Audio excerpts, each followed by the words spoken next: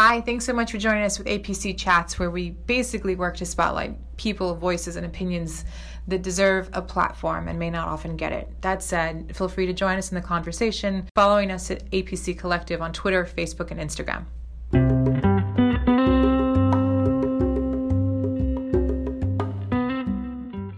I am Audrey Ponzia with APC Collective. I have with me here today a good friend and colleague, Erica Hess from Plume Marketing. Welcome, Erica.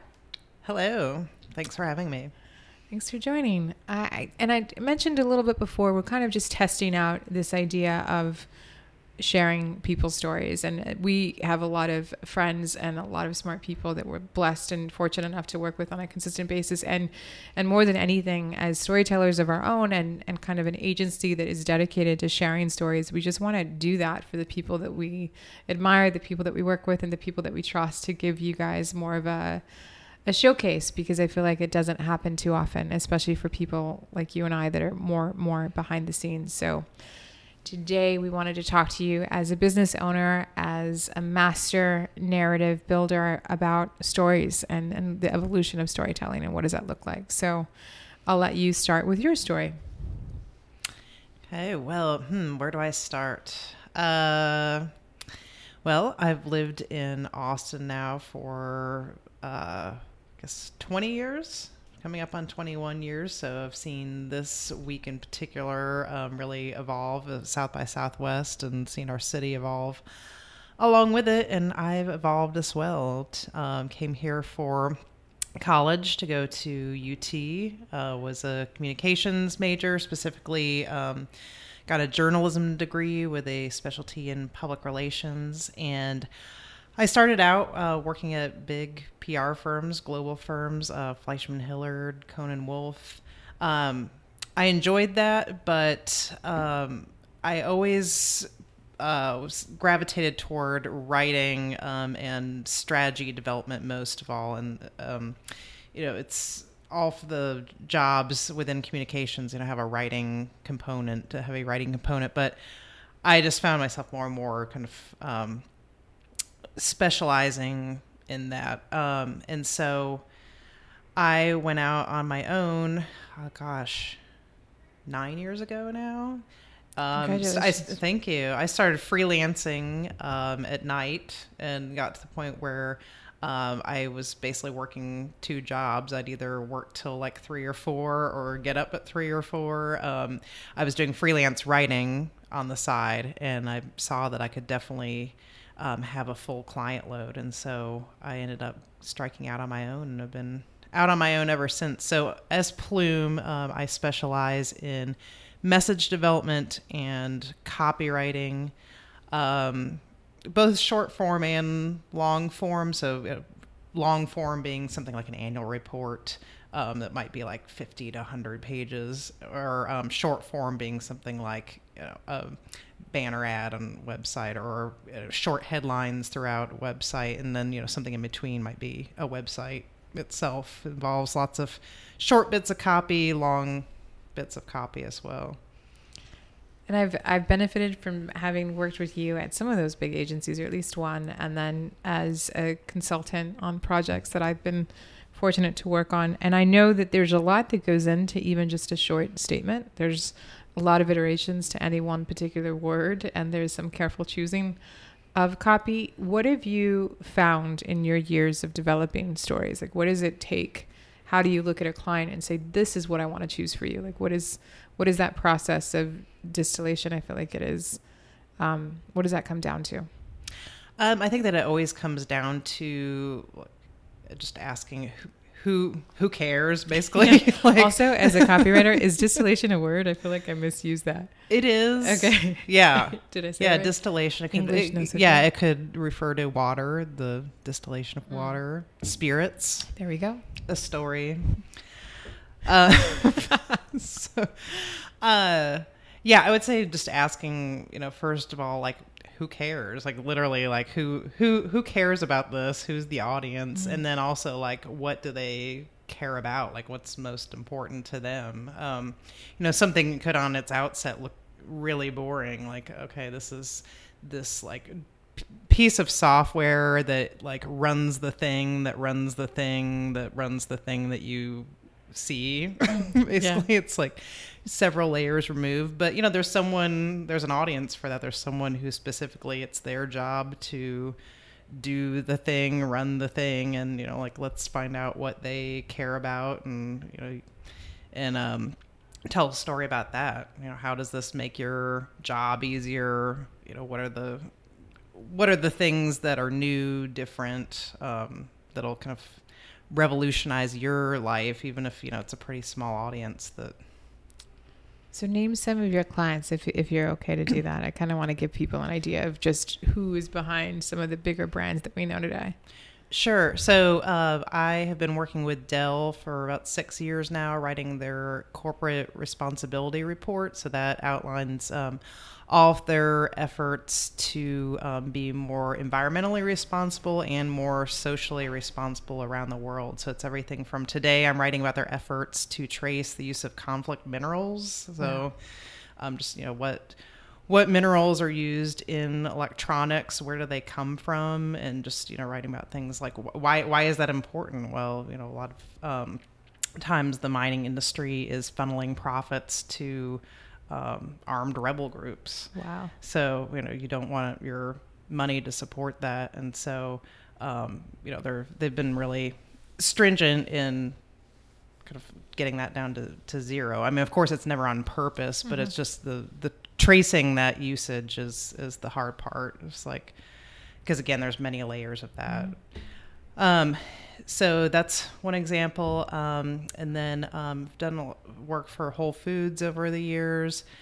I also just wrote a sustainability report for a large solar company called SunPower. So I definitely like things with a sustainability focus. Bent, yeah. And then also another longtime client is the Downtown Austin Alliance, which has been a really interesting client because I always learn a lot about, you know, you see all the cranes in the sky and wonder like what the story is behind all those developments. And so through them, I get to learn what they are, what the story is, how downtown's developing. You know, there's a lot of things that come together with that as well. Just everything from, like there's some exciting things happening. Like there's an emerging innovation district downtown with the medical school and the teaching hospital and the redevelopment of Waller Creek. So just how that northeast kind of corner of downtown is going to be revitalized. So I learn a lot about scoop. Yes. Yeah. So you've spent a lot of your career focused on kind of helping highlight, showcase, and make causes known and kind of, I guess, share with the world some of the more socially responsible programs and companies. Has that been on purpose? Did you purposely seek out to work with companies that are only doing good, or purposely seek out to work on projects that only highlight some sort of a community benefit or a give back?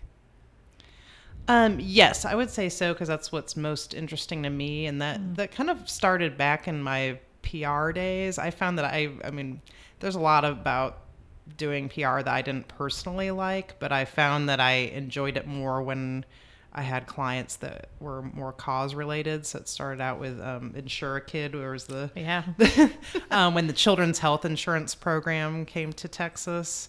So I enjoyed working on that. And then I went on to at another agency called Enviromedia.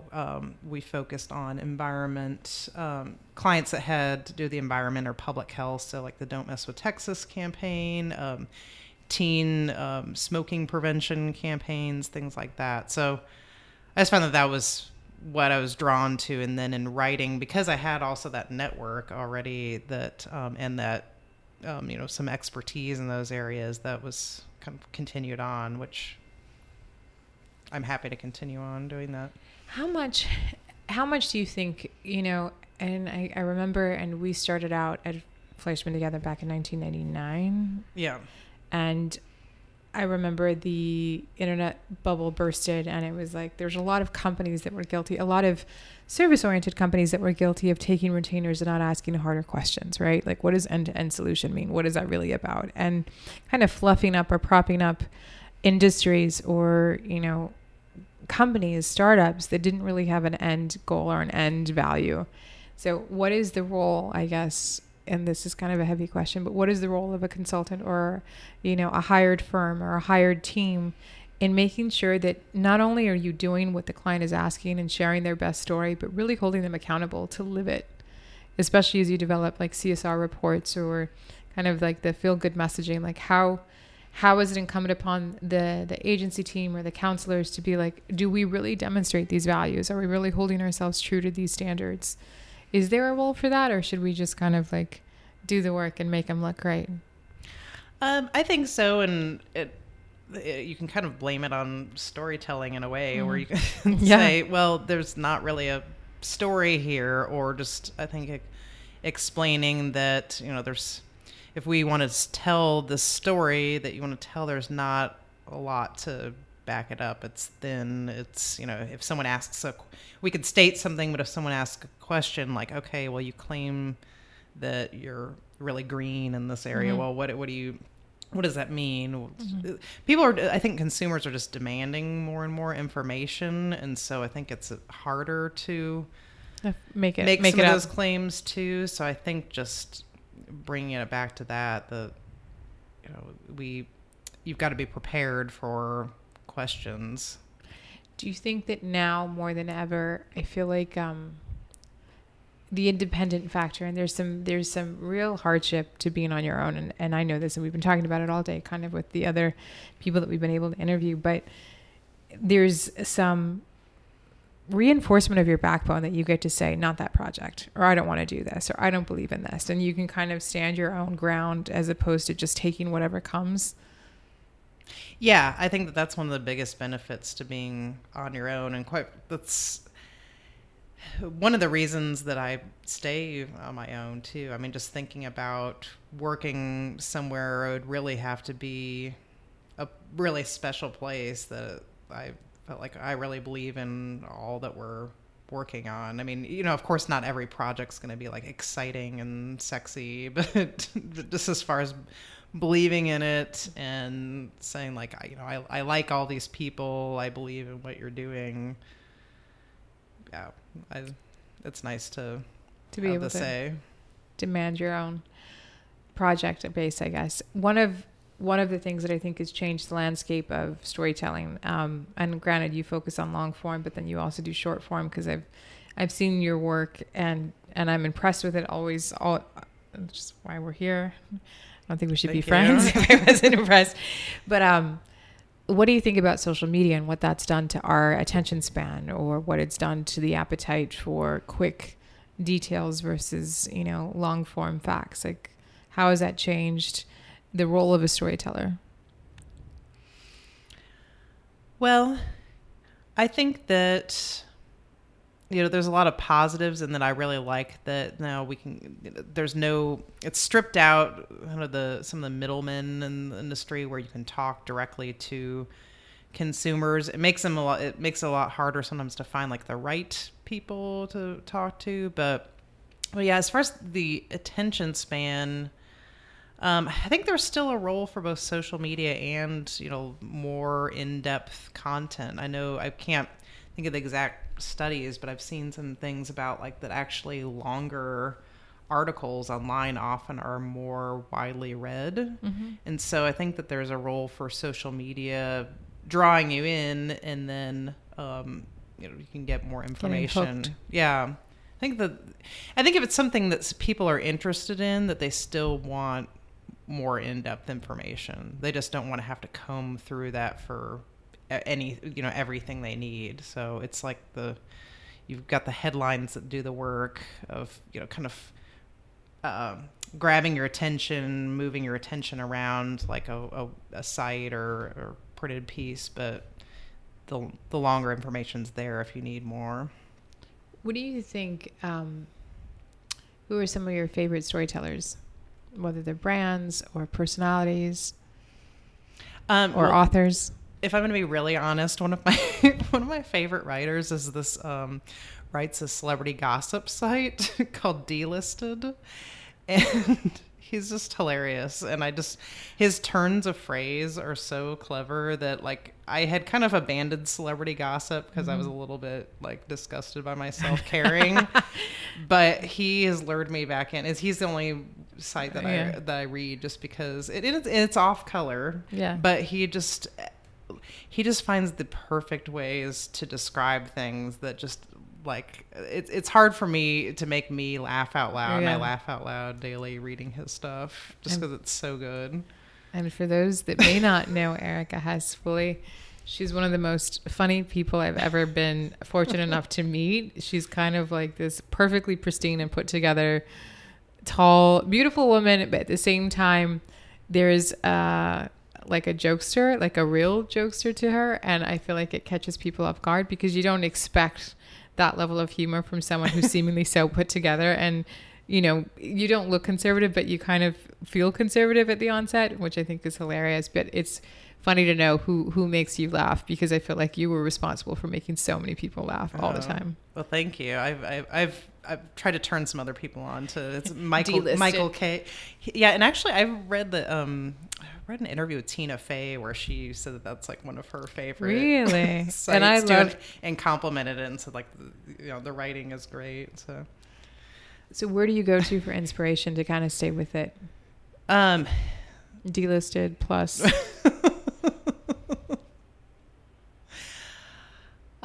For inspiration, as far as like creative inspiration. We talk a lot about kind of the process, and mine is very public because I have to work with people and on the phone all day. And for you to get your job done, while there is a lot of collaboration at the onset, especially with clients talking about their objectives and the strategy in terms of building the narrative, but a lot of the work that you do is solo in focus. And so where do you go to kind of get that fuel for a new way or a new approach to kind of presenting information?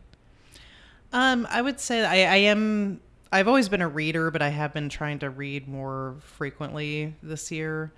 So just reading both fiction and nonfiction. There's also another guy that I like who's actually from Austin. His name is Austin Kleon, and he's written a few different books. One is called Steal Like an Artist, another Show Your Work. Yeah. But I subscribe to his weekly newsletter, and he always has a lot of interesting, like, food for thought in there. That he has a lot of interviews with people who are authors, composers, just different creative people, and so that's always kind of a good refuel every week that I read those and just look at different.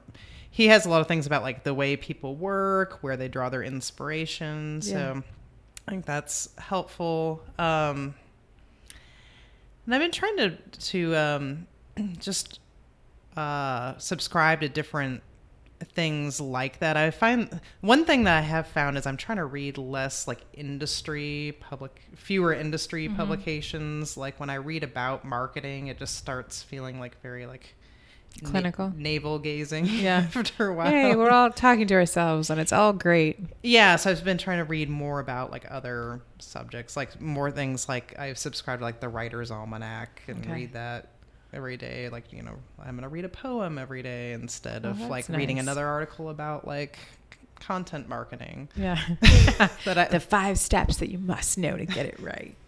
Yeah, there's a lot of steps these days, and it feels a little redundant in terms of how many tips people are spewing out. Not that people don't need that kind of information, but I feel like to get off the traditional trade publications is really helpful because it kind of takes your mind in new directions. Yeah, because also, like, for example, like I like to cook, and there's this blog that I follow called Budget Bites. It's one of my favorite food blogs, and I feel inspired by her because it's probably one of the best composed blogs of any kind out there. Just everything is perfect. In fact, I keep meaning to email this girl like a fan letter. You can do it right now. Just say it on the little podcast. Budget Bites. I love you. Thank you for the many nights of great eats. Just everything from like that you click on a recipe to pin it, and the way that it's displayed is perfect. Yeah.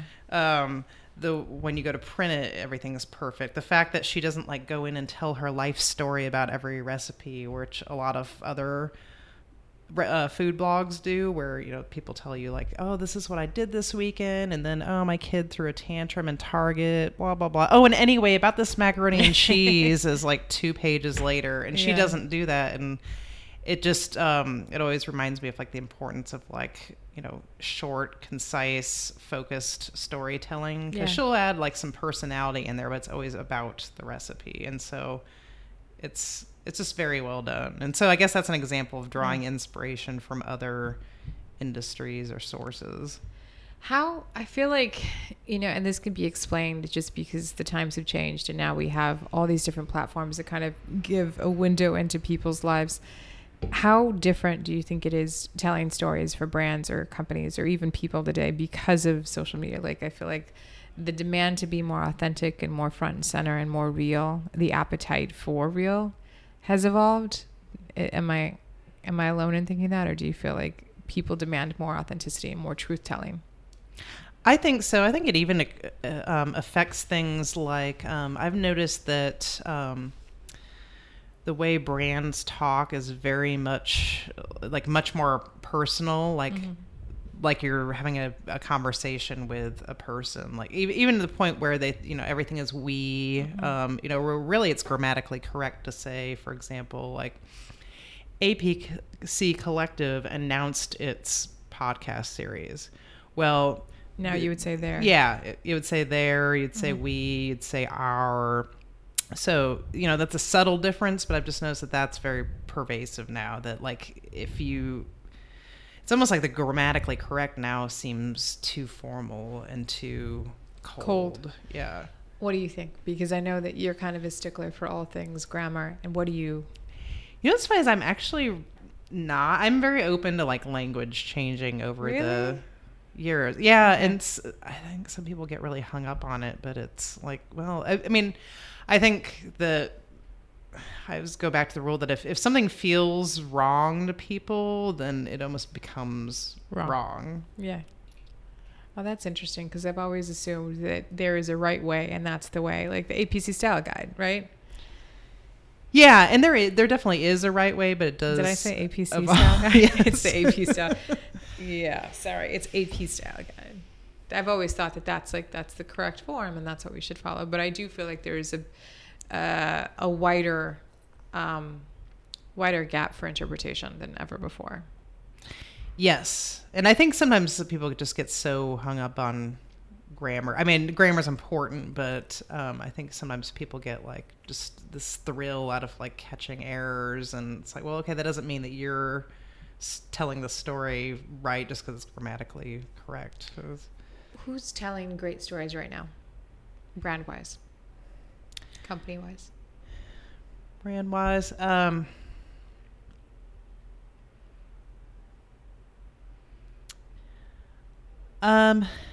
think that one, Patagonia has always done a good job. Yeah.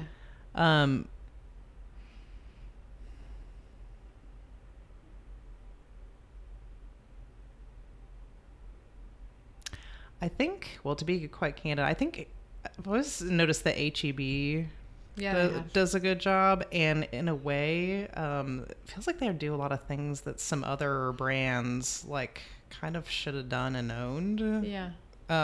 With like the local and which that story is fascinating. Yeah. It started, I think, in the downstairs of a home and as a general store, and it was a woman that started it because I think her husband had passed or something. It was, I need to get the details right, but it's like a woman-owned or woman-started business, and out of necessity to kind of take care of her family and keep it all in one place. Oh, really? Yeah. I didn't know that. I kind of geek out on Wikipedia. I'm kind of drawing a blank, even though it's like, as I notice things, I'm like, oh, wow, they're doing, that's really good. Who do you think? I've always been a fan. That might jog my memory.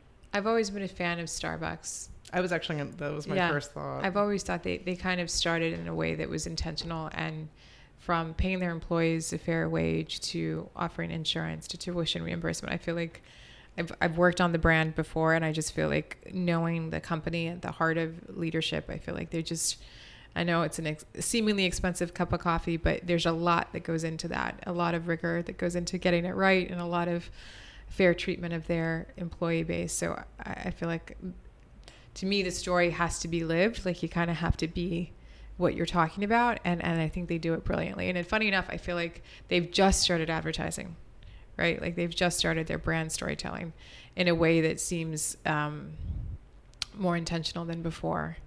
So there's a lot of PR before this. Yeah. One that I think of that's, about like kind of living the brand, like show don't tell, is Nordstrom as well, where it's, every day their customer service and their, like you experience the brand promise without like, they don't have to say explicitly like we have great customer service, because you go in and you feel it and you see that it's different. And that brings up an interesting point in the fact that, like, we focused a lot on the words and the narrative and getting that story right, but truly building anything, whether it's a restaurant or a Nordstrom, like, you kind of have to build it from the experience and the consumer perspective, because that probably speaks louder than any copy. So in that way, I feel like there's a lot of companies that are consumer focused or consumer oriented, but they may not be as celebrated. Yeah. But good experiences. And I feel like I'm an abnormal, probably because I'm a marketer, I just look at companies and situations and experiences with a little bit more of a critical eye. Like, someone should say that. Like, my sister takes the kids on special days, probably Fridays, to Krispy Kreme in the morning. Totally riding her out. She's a good mom, but they get like these kolaches type I don't know if that's what they're called, but there's a guy there that every morning, he's just the most loving and like bright. And every day, if you ask him, how are you doing? He's like, today's the best day of my life. And he's just so sweet. And it's just like, I don't like Krispy Kreme. I used to, when I didn't necessarily think about the calories I consumed, but just to know that that's the experience. I mean, that's the brand story. Yeah. So I feel like in that way, depending on where you go, the story kind of comes off the page or off the billboard, and how you're treated and the quality of products. But we don't think about that so much in marketing. Like, there's a certain amount we can control, and there's a lot that we can't.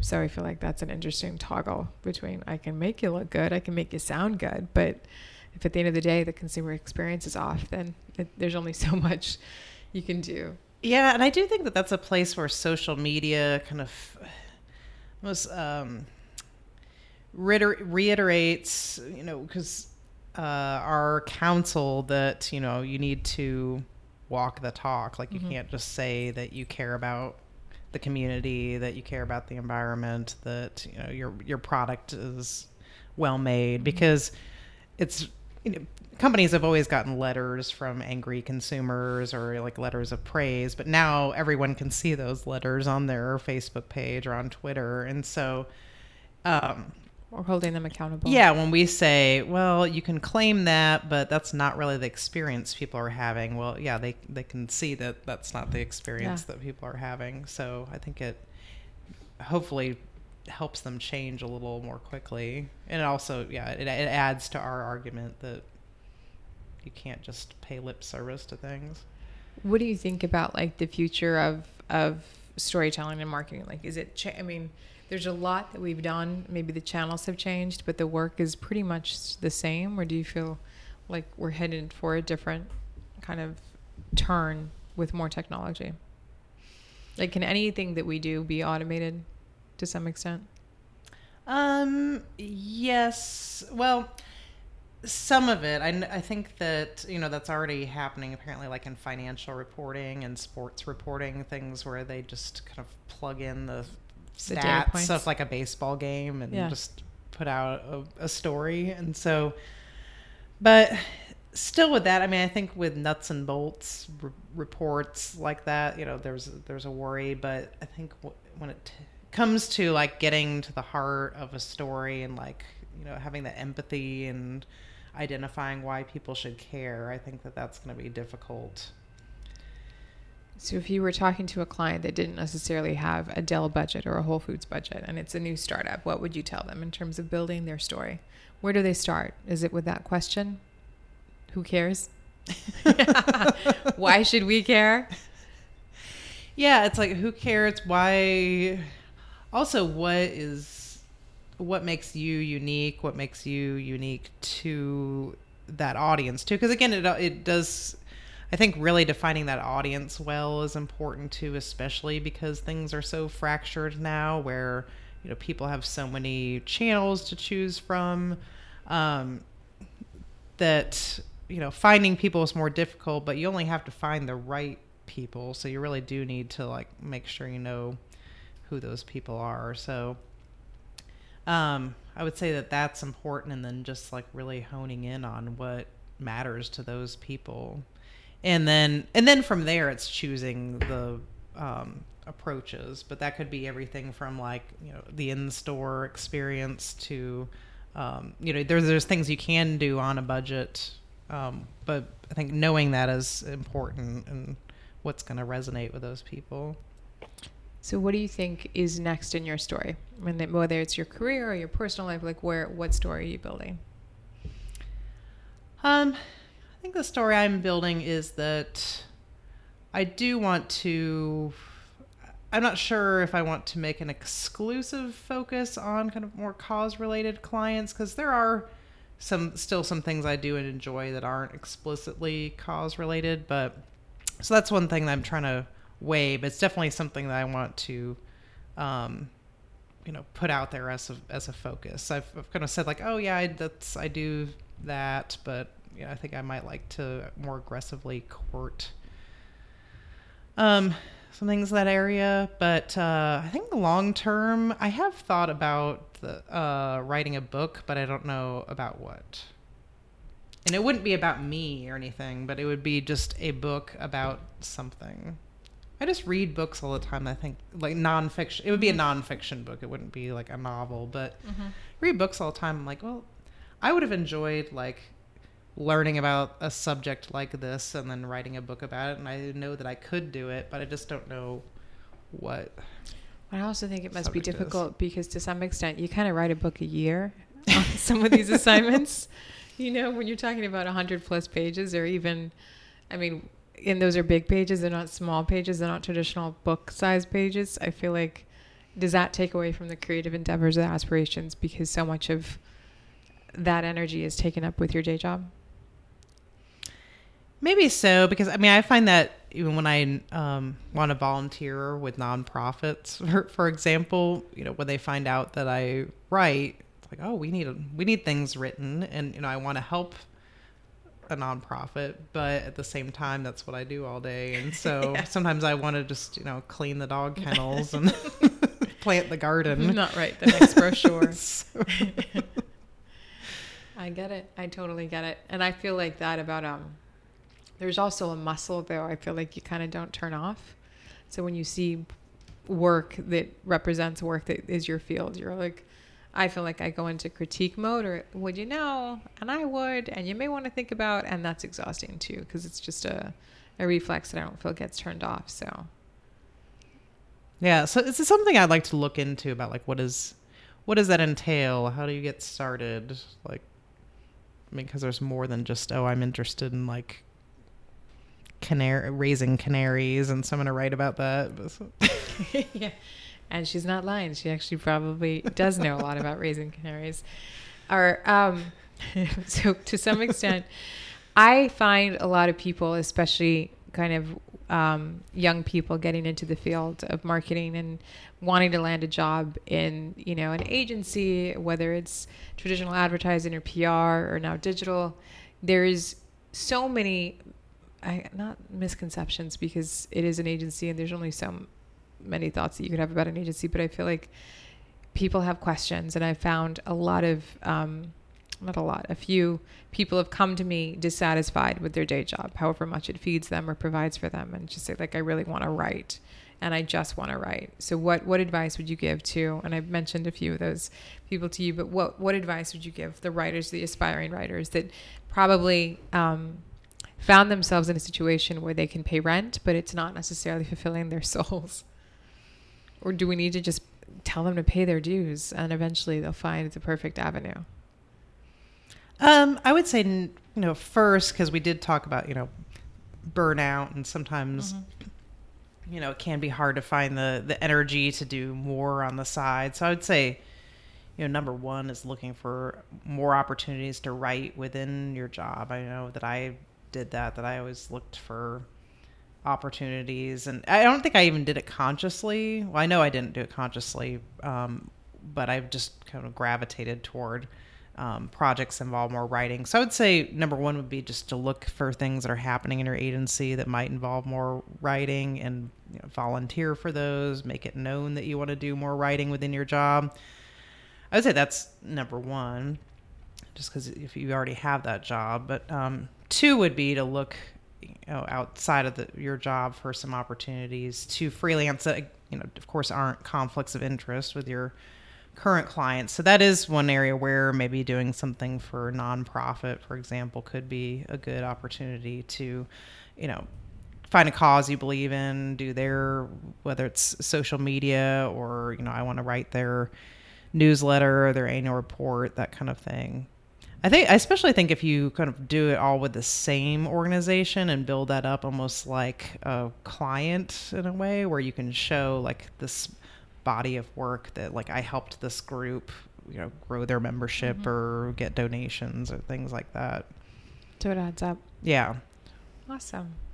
Thank you so much, Erica. I look forward to reading more of your copy, long form, short form, and that book on how to raise canaries. Yes. So Delisted, Budget Bites. Yes. Anything else?